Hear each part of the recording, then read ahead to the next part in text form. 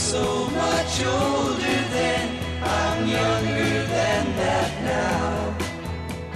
For any one of us who's looking to get more out of life, how many times have you heard it? Just go out and do what you love to do. Now, that concept can be liberating if you know what that is, and many people absolutely do, but what if you don't? There are a lot of us like that, too. It can be overwhelming when you just don't know what it is you're supposed to do or where to even start. I'm Bill Schaefer along with Mark Middleton, and this is Growing Bolder. And on today's program, we're going to introduce you to some fascinating people who had to create a path of their own. I think that's the key, Bill. They had to do it. It's a verb. You got to get out there and make it happen. And one thing that they do have in common is that they've made a huge difference in their communities, even though that's not really what most of them set out to do initially. But by exploring their interests, their concerns, and the things that matter most to them, they've been able to build an entirely new life for themselves and others, lives that have been more exciting and fulfilling than they ever imagined, and they believe that you can do it too, and so do we, folks. One is a group of women between the ages of 50 and 80 who created a dance team that's been turning heads, supporting charities, and smashing stereotypes of age. Another is an artist desperately searching for a way to earn a living who finally found it when he traded his canvas in for the collectability of classic cars. And first, it's the story of what happened when a woman who always steps up when she sees something wrong stepped up to help the homeless. Ordinary people living extraordinary lives. It is time for Growing Bolder.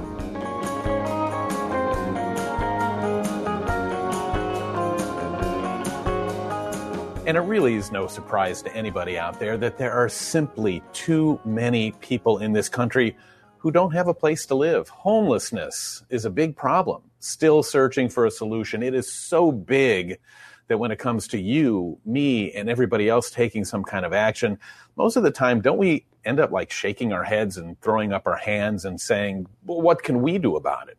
Well, our next guest is proof that we can do a lot more than we realize. Yeah, you're right, Bill. These are kind of my favorite interviews. I admire people that move forward and give back, and she certainly does that. And for her, it was really something that began in her youth when she was growing up in rural Arkansas. She had big dreams, and more times than not, the reaction that she got was, well, that's nice, but women just don't do that. She was also the one who caused a big ruckus when she asked some of her friends, who just happened to be African American, to attend her high school. But she has never, ever shied away from doing what she believes is right. And sometimes it takes a lot of courage to do just that. It's why she is now the CEO of an organization that's called the Hope Partnership. It helps the homeless get back on their feet, which really is helping all of us in many, many ways. And she believes we all can make a difference as well. So let's say hello to the Reverend Mary Downey. Mary, how are you doing today? I'm doing wonderful. Thank you so much for having me on the show. Well, we really appreciate having you on your show. And from what I understand, things really changed for you when you moved to Central Florida, and you really couldn't believe what you were seeing as you drove by countless hotels and motels in our, famous tourist district. Can you tell us more about that?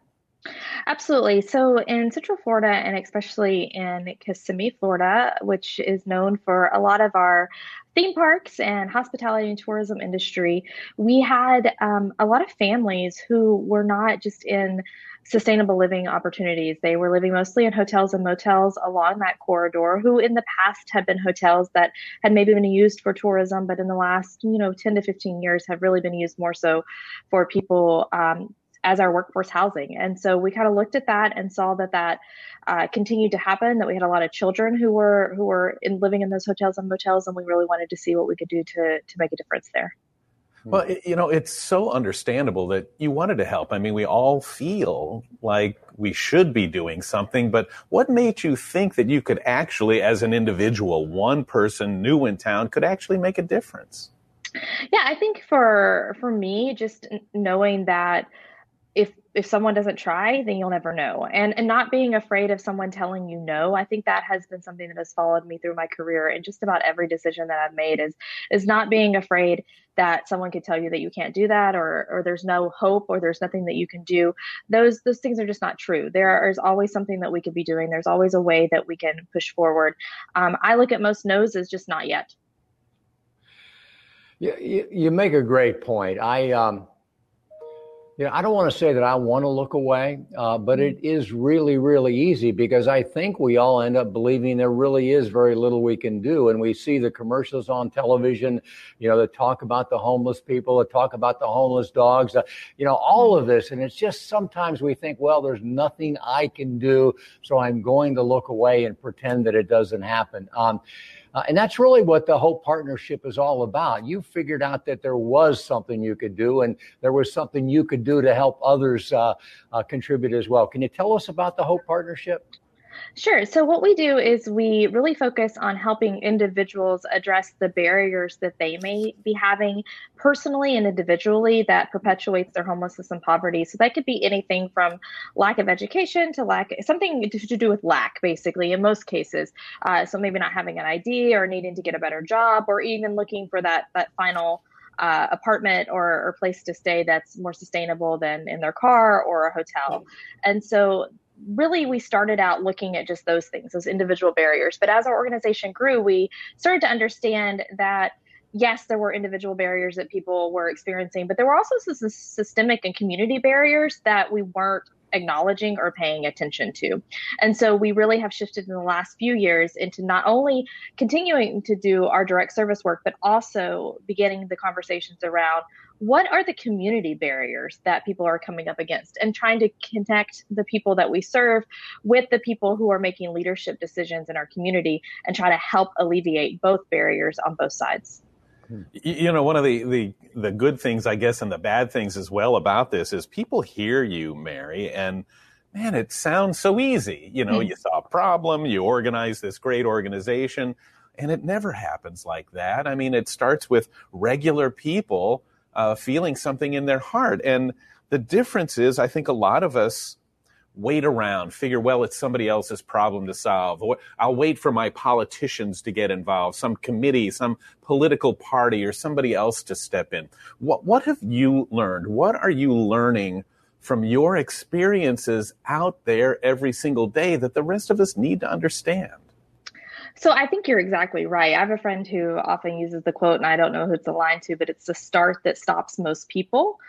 Just the ability to step in to a space that maybe you don't know what the next step is going to be. So I do think that, I'm a pastor, so faith obviously plays a big role in a lot of my decision making and moving into this work. I do believe, though, that a lot of people, when they look at homelessness or poverty, they want to think that it is an individual issue. They want to be able to kind of pass judgment onto someone's poor decision making, or maybe something that happened in their past. And that kind of helps alleviate some of that responsibility that we feel. I say it's like taking off our judgment hat when we finally get to a place where we think, okay, well, what's really going on behind the scenes here, and what can we do that really makes a difference? I think the other thing that's really important to recognize is that there is no quick fix to solving poverty and homelessness. And I think a lot of times people get compassion fatigue very quickly because they want to see results immediately. And that is what I always want people to know, is that this is a long-term solution that takes long-term relationship building and advocacy. We're talking with the Reverend Mary Downey, who is the CEO of the Hope Partnership. And, this really is a partnership. We're all involved in this, trying to help our community members, our friends, our neighbors who are homeless. And I'm certain, Mary, that the pandemic has exacerbated and maybe even changed the profile of the typical homeless, if there is such a thing. And I'm guessing there really is not. From your experience, from way back in 2013, who are the homeless today? What age are they? What do they look like? What can you share with us about who is in danger of going homeless? So pre-pandemic, and I think probably still consistently, our average client, person who was receiving services, person we serve, was a woman about my age with children. And I think that a lot of times people do, because it's more visible, we think about people who are experiencing homelessness, who may be living on the street or who may be someone that you might see panhandling on the side of the road. And so that's our kind of first go-to when we think about someone experiencing homelessness. But in reality, homelessness can affect any person of any gender, of any age, at any time. Our goal as an organization and across our continuum is to make homelessness rare, brief, and one time. We know that we will never end homelessness, but we know that what we can do is provide the right services in place that when someone steps into experiencing homelessness, we can quickly come around them to make it very brief. I think another thing that people don't recognize is that children often experience homelessness in ways that maybe we don't expect, like living in hotels and motels or doubled up with family and friends.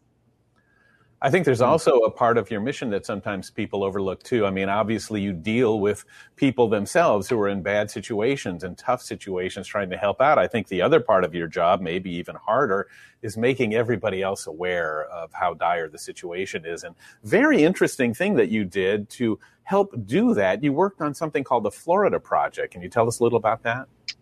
Yes. So the Florida Project is a film that came out, I think in 2017. Don't quote me on that, even though I'm here. I can't remember exactly what year it came out, but basically it was a long-term process with the director, Sean Baker, who really studied what was happening in our community and really stepped into the realities of a family who is experiencing homelessness by living in a motel. And so we were able to walk alongside him in that journey. We were able to help read portions of the script that had to do directly with the clients that we were serving, and really just kind of shine a spotlight on what was happening. I think in a lot of ways, you go back to that looking away. The Florida Project gave us an opportunity to maybe help someone not look away, to be able to start looking right into what's happening. Because if we don't tell the truth about our stories, if we don't tell the truth about the narrative, then we can continue to ignore it. And we often have said that homelessness in this community is hidden, that it's not right in front of your face. And so what we wanted to do is try to bring ways where we can showcase what is actually happening in our community. Well, God bless you for what you do, because many of us do want to look away. And we should let people know that the Hope Partnership serves, more than 10,000 clients a year. And not only, Mary, do you not look away, I mean, you stare at it. So a personal question, if I may, how does that impact you? Because these are not just 10,000 people, these are 10,000 heartbreaking stories that, we really don't know how they're going to end.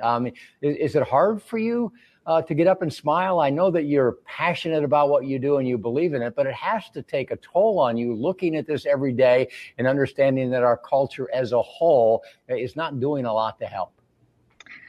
So I think that what is really important to recognize is that we as an organization are a trauma-informed organization. And so we practice that with people that we serve, but we also practice that with our team. And so we believe firmly that people who are experiencing homelessness go through trauma, but also people who hear those stories, it can help connect to your own personal trauma that you may have growing up, or you could have what we call secondary trauma, which is basically, re-experiencing the things based on what you've heard. And so what we work very diligently to as an organization is really focus on our team's self-care, our team's mental health, making sure that we're talking about what we hear and what we see, that it's clear, and that we don't try to ignore that it was painful. And so I think as long as we keep that in our forefront, we keep trying to pay attention to that, that actually does help a lot of us sleep at night. I will tell you that there are also spaces where we don't sleep at night. There are situations that occur that we can't let go of, or, the pandemic, you asked earlier how that has affected our organization. We have seen so many more people experiencing poverty and homelessness in ways that we weren't sure how we were going to be able to address. We still aren't completely sure what's going to happen in this community. And we firmly stand by the idea that we just take the next right step and do the next right thing. We try to acknowledge that we are not the fixers, that we are not in charge of fixing everything. We are only in charge of walking alongside and supporting the people we serve. That's a great answer. It's something else about you, Mary, that I think is very different. And I think that one of the reasons that you're such a good mobilizer and that things have happened well for you is this isn't a stretch for you. I mean, you've been Can I put it this way? I think all of us watch the news. We see what's going on, and we all have that heart where we go, boy, that's terrible. I wish there was something I can do. You've always been the kind of person that stands up to try to do something. And unlike, I guess, a lot of people who maybe feel a calling, go into religion and then say, now what do I do? It's almost like you've always seen the things you wanted to do, and religion was the vehicle for you to find a group of people that were willing to help. What I'm trying to get at is, how do we tap into our hearts and move forward together instead of letting our minds tell us, like, as you said, not to start?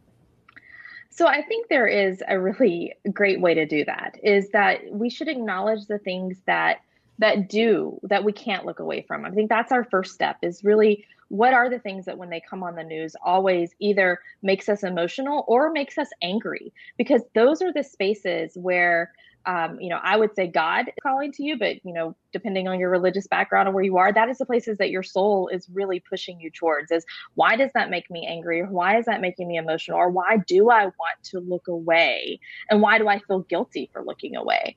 I think those are places of self-reflection that you can really start to ask yourself, what is it that makes me have some kind of feeling about this? And then what do I want to do about it? What do I think that is the next step? There's so many resources out there, so many great books to read, so many wonderful people to talk to. I think that's another thing that has really made the work that I do incredibly important, is also believing that I do not have all the answers, that there are other people who are doing this work, who are smarter than me, who have been doing this longer than me, that I reach out to, that I look for support to, mentorship, really looking and leaning on wisdom of other people who have been in these spaces, and recognizing, again, it goes back to, it is not your job to fix anything. It is your job to respond. Well, I think you said it best. Any person, any gender, any age, at any time. And folks, that's all of us. My final question for you, Mary, and I'm sure Bill will have another one or two. What have you learned from the homeless? Certainly you have given them a good bit of you and have helped them, but I'm also equally certain that you've learned something about life in general from those you serve. What can you share with us about the moral of this story? Well, I think in general, we learn from our neighbors in whatever circumstance that they are. Homelessness is something that some people experience. Other people experience domestic violence in their households. Other people experience food insecurity. Other people experience needing to further their education. What I have learned is that we are all humans, and we all have similar heartbeats that beat the same. You said 10,000 individuals, and you said heartbreaking. I thought maybe you were going to use our terminology, which we refer to everyone as a heartbeat, because we all have our own stories. There's not a person listening to this or watching this or engaging with us today that doesn't have a place in their life where there was hurt and there was trauma and there was fear and there was doubt. And all they needed was someone to step into that gap with them and began to talk about what it looks like to move forward in those spaces. So in reality, that's the truth of the matter. That's what I have learned, that the human experience is the same for all of us. And when we begin to break down those barriers and connect on a heart level with the people around us, we will change the world. And my final question, Marianne, we believe at Growing Bolder that everybody does want to make a difference. Sometimes you wonder if what you do does help. So what can we do? What can we individuals do starting today to really help, that's really effective, that we can really contribute to? Serve someone else besides yourself. That's really where it starts. It starts with getting outside of your own personal wants or needs and looking at anyone around you and engaging with them in a way that is serving them.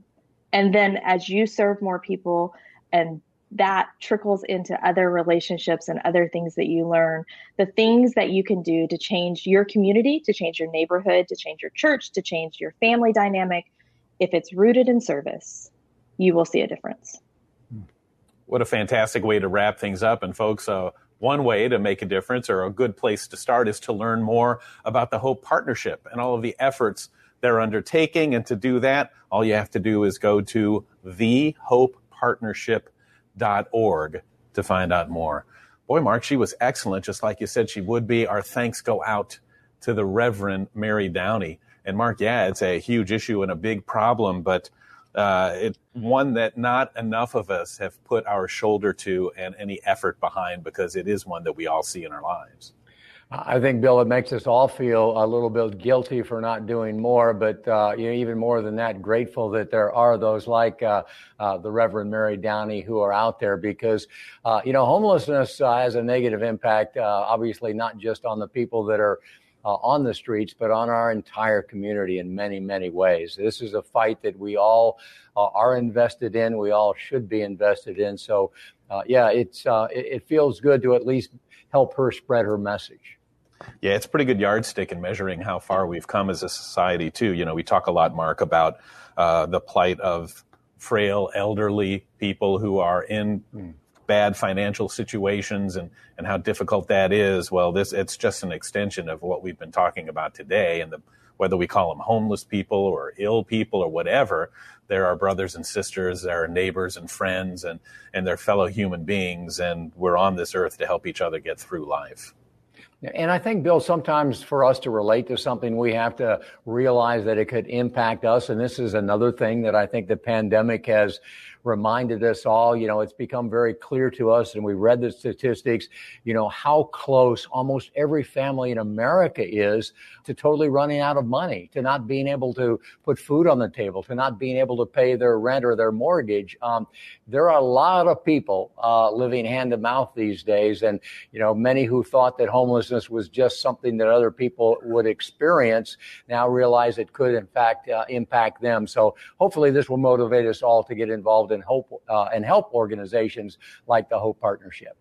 Yeah, and people say, well, why are you talking about that on Growing Bolder? Shouldn't we talk about more about age as far as this goes? But no, it's your point would be that it's something that is important for all of us, especially at this age, especially at this stage in our lives, not to fade back, not to start wrapping things up, but to step up and to really get out there, lead the way, and make a difference. Well, it does come back to ageism, Bill, because I think 60% of, our elderly go to bed hungry every night. And it's easy for our culture to look away. What really impacted me is when she said that typically the homeless person has been a single mother my age. That's frightening and devastating and heartbreaking. All kinds of organizations out there, folks. There are all kinds of causes. And as Mary Downey said, there are things that you hear about and watch that will touch your heart. Don't just turn away. Let's all step up, find a way to get involved. And as she said, we don't have to solve anything, but we do need to step up and do what we can to make a difference. It's our responsibility as people in our own communities. Mark, that was great. And the Reverend Mary Downey, very inspiring and an excellent interview.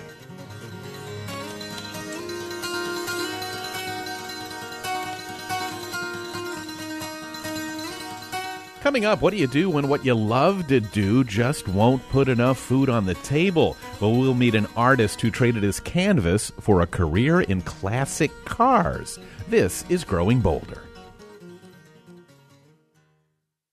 Support for Growing Bolder provided by...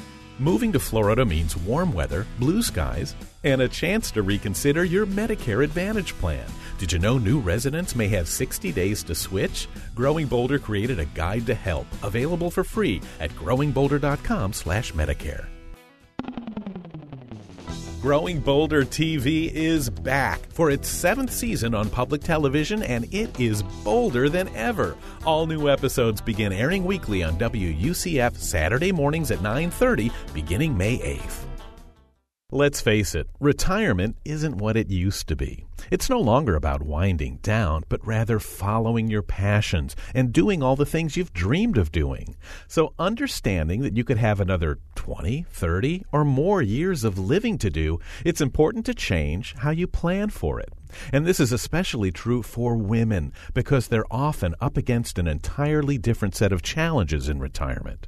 For instance, women tend to outlive their male counterparts by an average of 3 to 4 years and have, by no fault of their own, saved less due to lower average lifetime earnings and interruptions due to family caregiving responsibilities. So it's no wonder that research shows women are more concerned than men about running out of money in retirement. The good news is there are things women can do to achieve a financial plan that fits how they want to live and thrive in retirement. One of the first things you can do is contribute as much as possible to a workplace retirement plan like 401ks. Even if you're close to retirement, making larger catch-up contributions can make a huge difference in making you more secure. Another important way is to put some of your savings into protected income from an annuity, which can help cover some of your essential monthly expenses for the rest of your life. The bottom line is this: make sure you're prioritizing your own retirement funding and plan for income that you can count on to last throughout retirement. Women too often put the family's financial needs ahead of their own retirement, but with a little help, you can take care of yourself and your family's needs. That's where the right financial professional comes in. It's a common myth that financial professionals are only for the wealthy. Not true. Work with a financial professional that really understands both your needs, the must-have money to cover your monthly expenses, and also your wants, the money you'll need to do the things you've always wanted to do. The Alliance for Lifetime Income offers information, tools, and resources on how to plan for retirement income, as well as places to find the right financial professional. Learn more at protectedincome.org. Half-right prejudice, leave for rip down all hate ice cream. Thank you for being here. I'm Bill Schaefer, and here's a question for you to start things off. What are the things that make us who we are? You know, you might say it's maybe our passions or our interests. Those are the things that make us unique. Maybe. But where do they come from? Well, we're going to talk with a fascinating guy who was able to take his passion and turn it into a career. Lucky guy, which has led him on all these great adventures, and it opened the door to some unique and outrageous experiences for him that'll be great to hear about. Important, because in many cases, if you sit back and really think about the things that matter to you, the things that excite you, those can lead the way for all of us to live a fulfilling life, the life we want to live. They are what oftentimes can help a seemingly ordinary person all of a sudden be living this extraordinary life. It's why I'm really excited to introduce you to a guy named Scott Brandt, and he's going to explain how all this happened for him, and hopefully his story will inspire you to want to make something similar happen in your life. Scott did it with his interest in classic cars, beautiful cars, the cars we grew up with. He owns the largest and, dare I say, best classic car company in the entire Midwest and beyond. It's called Moto Exotica, and it's been going strong now for over 30 years. So from his home in St. Louis, let's say hi to Scott Brandt. Nice and chilly there this morning, huh, Scott? Good morning. Yes, it is. It's a balmy 12 degrees. We got a great audience listening here, watching here, because it's not just about cars. Cars are, pardon the pun, the vehicle for you especially to have the real you come out. I mean, look at you. You are really, Scott, you are the coolest guy. Thank you. You dress outrageously awesome. You got this great, this long silver hair and a ponytail and the Zappa look, and you just really look happy. You look unique. You look like you know yourself. And maybe that's what we use our passions for, to try to find out who we are and to see what kind of reaction that gets in our social circle. Growing up in the 50s, 60s, 70s, there was a car in every television show, whether it was the Munsters, whether it was the Monkees and the Monkey Mobile, Mr. T's Mobile. They were a personality, and somewhere along the line, probably in the 80s, the big three lost their way. That's when Japanese cars started to take hold. And you'll find then that's when cars kind of came out of being a personality and becoming more of an appliance. Back when we were kids, we could tell what a car was by driving away at night by the taillights. And also our car was our cell phone. It's how we got the girl. It's how we found the party. We customized it. We made it our own. And so growing up, as many of us as your audience has, is a little different than things are today. I mean, kids don't even change the stereo in their car. There's no need. I also went to school for interior architecture and design. So art, design, cars have always been a passion. But then this thing came along, the internet, and it was eBay. And so eBay was the vehicle that allowed me to open and broaden my market. And I've got 10 full-time employees. And so, yeah, the passion has turned into a full-time job. This was before eBay Motors. This was one of the first guys out there to figure out another way to connect his product with his audience. And again, it sounds so easy, but you stepped up and you made a huge difference, Scott. I mean, that's really I would say yes. I was probably one of the pioneers, which is interesting, because you don't find many things that you can pioneer anymore these days. Because you can't do anything that hasn't been done before, but you can do it with a different twist. So passions are good because it stirs emotions in your soul, but sometimes business and just dealing with taxes and dealing with insurance and dealing with employees and dealing with all those minutia in business can really get you down. So I was very comfortable with myself at a young age because I was allowed to be myself with my family. And I find, in fact, it's interesting because I talked to a therapist friend of mine and I said, how many of the people that you talk to on a daily or a weekly basis are talking about problems that came from their childhood? And I was startled that she told me 90%.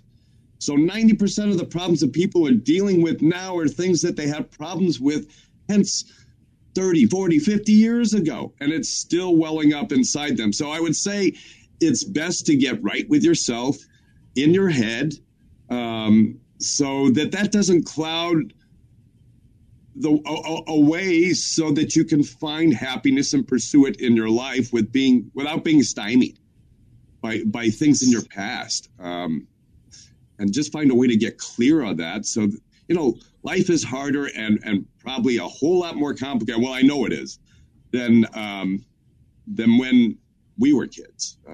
It's a whole different thing. And we really cannot overemphasize that. It's not just the issues that we bring from our childhood, but it's all the good things too that come from our childhood. And you kind of learn that calculated risks, not just foolhardy risks. Oh, I don't even know if they're calculated. You just go for it, I mean, somebody was asking me the other day about budget. I'm like, what's a budget? But seriously, I mean, budgets are good to lay out, and it's a nice path. But at the end of the day, if you got to spend more money to make something happen, and just because you wrote that budget down and it's steadfast and you said, oh, I'm going to stick to it, well, it could prevent you from doing something else or taking a risk or an opportunity that presented itself to you. But you don't, because you put it down in stone on your budget and say, well, my budget doesn't allow me to do that. If that budget doesn't allow you to do it, it will keep you from looking at opportunities that might not otherwise have been. Because people do their budgets, they do it the year before. Well, you don't know what's coming the year ahead. And a great point, it takes life and turns it into work instead of just being able to be spontaneous and enjoy things. It's another example, Scott, of how your passion led to these great opportunities. Look at this world that you have built around you from your passion. And again, it's not just about the cars. It's about you and who you are, and that the cars bring out, for the biggest part, right? Right. Absolutely. It just, you just don't know what's going to come the next day. And I've done some reflecting as now I'm into my 60s. And I say we all have 3 chapters in our life, and it's a pretty short book. The first chapter is 1 to 30, if you will, and that's kind of the learning chapter. Then you got the working chapter is 30 to 60. And Nobody's going to fight me on chapter 3 because we don't know when it ends, So it's 60 to 90. Does that give you 30, 60, 90? I'd say that was being pretty lenient. I don't know what the exact word is, but yes. And then I come up with a new term as well as I'm in this third chapter. And that's my term ROA, not ROI, not return on investment, but return on aggravation. Because ROI really only works at work. It works from when you take money in, you want money out. But ROA can work with, I don't want to go out with that couple. I just don't find them fun. Or I'm not going back to that restaurant. Everybody says it's great, but it sucks. It's not worth the aggravation to go there.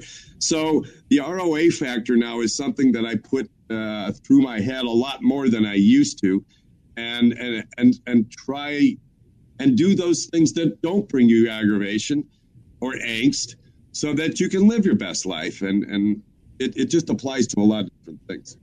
And Scott, you're at an age when we were growing up. If we would have met somebody this age now, they would have been sitting in the middle of a room watching reruns of Matlock on a small TV up in the corner, sitting in the recliner waiting for the end. How do you view age? It doesn't seem like it's slowing you down at all. No, it's not. I mean, I've got, my dad is going to be almost 90. He's going to be 89 years old this year. He's got a brother and sister still alive that are 90 and 92. And I've always had a youthful family that always pursued their passions and try to get the best out of life. So they've been great role models. My mom, God rest her soul, she was taken last year by cancer. So F cancer. But she was the one that taught us to live life to the fullest. And her standard line was, life is no dress rehearsal. And if you get up every morning and let that run through your head with the ROA factor, it'll take you a long way. That's for sure. A great story to tell. Your life hasn't happened by accident, but completely by intent, which is another great point. You've worked hard to be who you are, and it doesn't appear that's going to change anytime soon, and that is inspiring for all of us to hear. Folks, Scott has a very lively website. If you're a classic car person, you'll love it. You need to check it out, and even if you're not, it leads to Scott's YouTube page, filled with those fascinating, interesting videos, including the trip to Saudi Arabia. They're creative, interesting, and well-made. Just check out MotoExotica.com to find out more. Our thanks to Scott Brandt. What a great and amazing guy. I knew he'd be an excellent guest.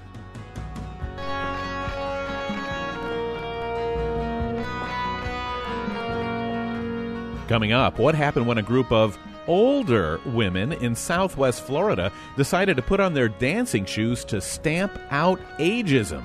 This is Growing Bolder. Support for Growing Bolder provided by Protected income from an annuity can help cover essential expenses in retirement, giving you the freedom to live the life you want. The right financial professional can show you how. Learn more at protectedincome.org.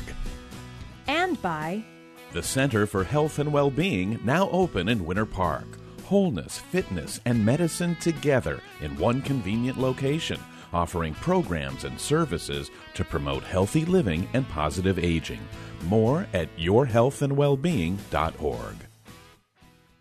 Statistics show that there's a pretty good chance we'll all end up having to take care of a family member. It's one of the most stressful things you can do, mostly because caregivers generally don't ask for help until they're way past the point of needing it. Annette Kelly, who was CEO of the Central and North Florida Alzheimer's Association, says reaching out is one of the most important things you can do. I think that connection can be really important because subliminally you learn how other people manage. You learn not only what they're doing that's laudable, but what they're doing that you would never do. Both sides. Like, oh my gosh, I don't want to go there. And you also learn ways of inviting into your caregiving situation support.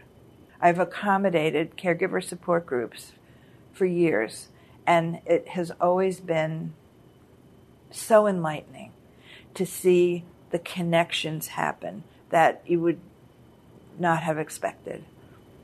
You know, it's just remarkable. I've learned so much myself from doing that. Yeah, it's that shared knowledge is where the power comes from. Yeah, and the sharing of dismay and helplessness that then puts us, the caregiver, in a position of filling up again. That bottoming out sort of experience, which people fear. I've heard so many people say, I don't want to go to a caregiver support group. I don't want to hear other people's problems. Well, it's really not that. It's much more about hearing your own spoken a different way. Yeah. Sharing what you've been dealing with and learning from what others have been through. Not only will it result in a better experience for the person you're caring for, but it really can make all the difference for the caregiver, too. More insight and information at growingbolder.com/Medicare.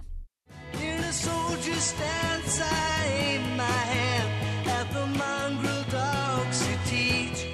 If you listen to this program, you know that dance is not an activity exclusively for the young, and we're going to prove it to you again. In fact, a group of women from Southwest Florida are going to prove it. They're called the Calendar Girls, self-described as maturity in motion.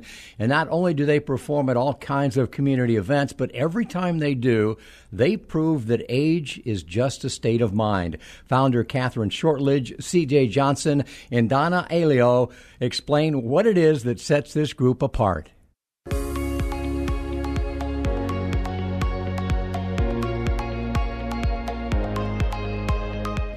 Well, you know, there is a number of senior women's dance teams, but they're not all the same. And I think what sets us apart is a couple things. One is our cause, and the Southeastern Guide Dogs. And I think the other thing is there's 30 of us. And, you know, to get 30 women to be in sync and to have that energy and positive attitude, I think it really makes us much different. And there is something else. The Calendar Girls range in age from their 50s up to 80, each of them staying fit, having fun, and making a difference in the lives of others.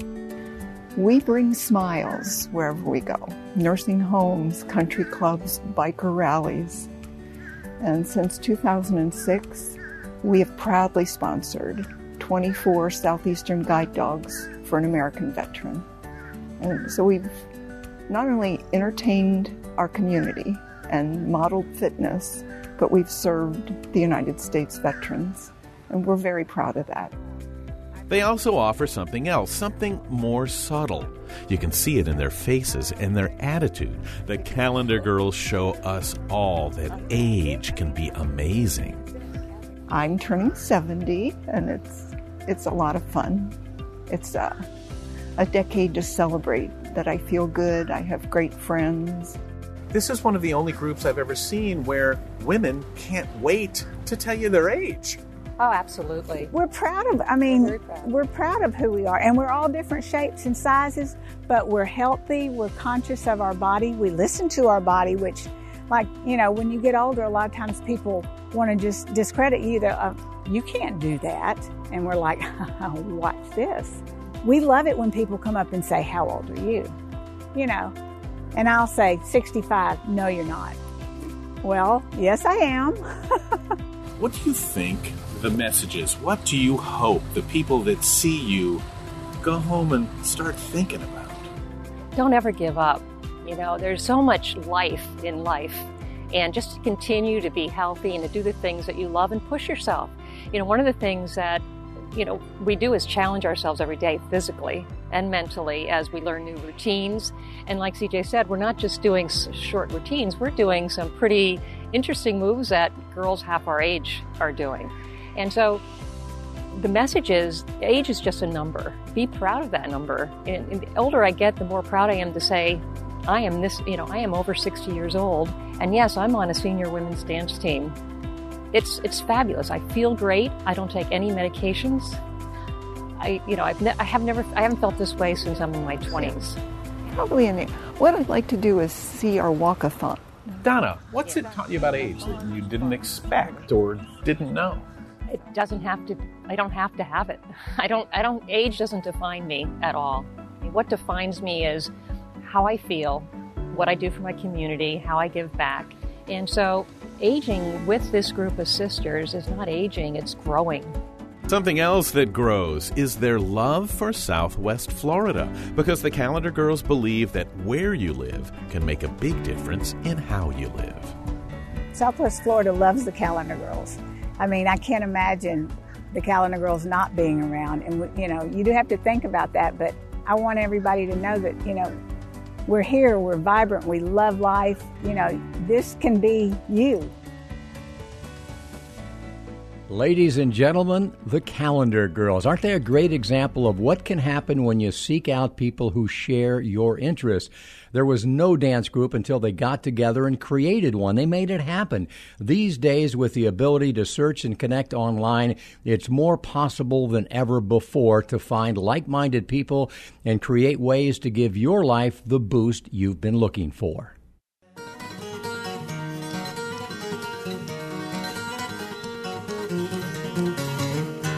Up next, definitely something to think about. It's On My Mind with Mark Middleton. This is Growing Bolder. Support for Growing Bolder provided by Winter Park's new Crosby Wellness Center at the Center for Health and Well-Being. More than just a gym, it features unique medically integrated programs, activities for all ages and skill levels, and free group exercise classes with memberships. More at crosbywellnesscenter.org. Stay connected to Growing Bolder for daily doses of hope, inspiration, and possibility. Find us on Facebook, Twitter, and Instagram for our latest stories and motivational pictures.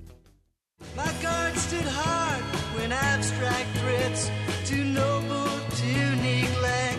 No matter what age you are, as time rolls on by, man, things change. We change. Our situations, our perspectives, even our priorities. Everything changes. There's so many times where taking a moment to bring up a topic and talking about it can really make a big difference. And that's why in each program here, we present On My Mind with Mark Middleton. Mark, what do you have for us Well, today? I appreciate you mentioned age, Bill, because that really is what's on my mind almost every day. But as many folks know, May is Older Americans Month. It was back in 1963.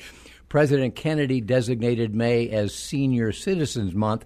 In 1980, President Carter changed the name to Older Americans Month, and its purpose is to recognize Americans who are aged 60 and over for their contributions and provide them information to help them stay healthy and active. I love the idea, but Bill, this is what irritates me, is that maybe 60 was old back in 1963.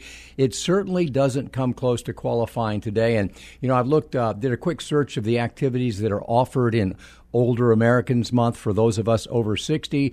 And a lot of it includes bingo and raffle prizes and picnics with free boxed lunches. The resources they provide, incredibly important. Elder abuse prevention, falls prevention, medication management, how to protect yourself from scams. Those are important. But what we really need in Older Americans Month, which I now call Bolder Americans Month, is we need help reinventing ourselves. We need encouragement to pursue our passions. We need help taking up new activities. We need help figuring out ways to give back to our community. We need to figure out how to avoid and delay the services that they're trying to tell us we need at 60, because if we don't delay our need for those services, it's going to put a financial burden on our country that is unprecedented. It's almost like all of those things you mentioned, Mark, they're almost ways to try to convince people to start giving up, to start giving in, that, your purpose is done. There's really not much less for you to do. So go sit in the corner and try not to hurt yourself, is almost what we're saying. But there should be, instead of Older Americans Month, like you said, Bolder Empowerment Month. I love it. Because it's time to empower people of our age and younger and older, anybody in a life stage that wants more out of life. And who wants more out of life than somebody who's experienced things already? To be able to get out there and do things with the wisdom we've gained, the experience we have, and the energy and passion for making a difference, for leaving a legacy in life. You took what I suggested, Bill, and you plussed it, and I thank you for that. But I think here is the message, folks. It's these subtle cues that we get constantly. Calling us older Americans at the age of 60 is highly problematic. We are not old. We are still playing the game, and we're better at it than we ever would. So, let's start thinking of ourselves at 60 years old as, still running the race. Yeah, the big message here is, folks, I don't care what age you are listening to this program. You are not too old, and it is never too late. So get out there and live the life you want to live, not just your early years, not just the glory days of your 20s and 30s, but make where you are now meaningful and make it the best of your life. And that's what we try to do at Growing Bolder, and especially on growingbolder.com. Please go there, check out the website, see all the tools and resources and interviews and things like that will surround you in a sea of positivity and in an environment to where you will feel like you have self-worth, and it's because you do. So get out there, live your life to the fullest, folks, and start growing bolder. Crimson flames tied through my ears, flowing high and mighty traps. Countless fire and flaming road, using ideas as my map.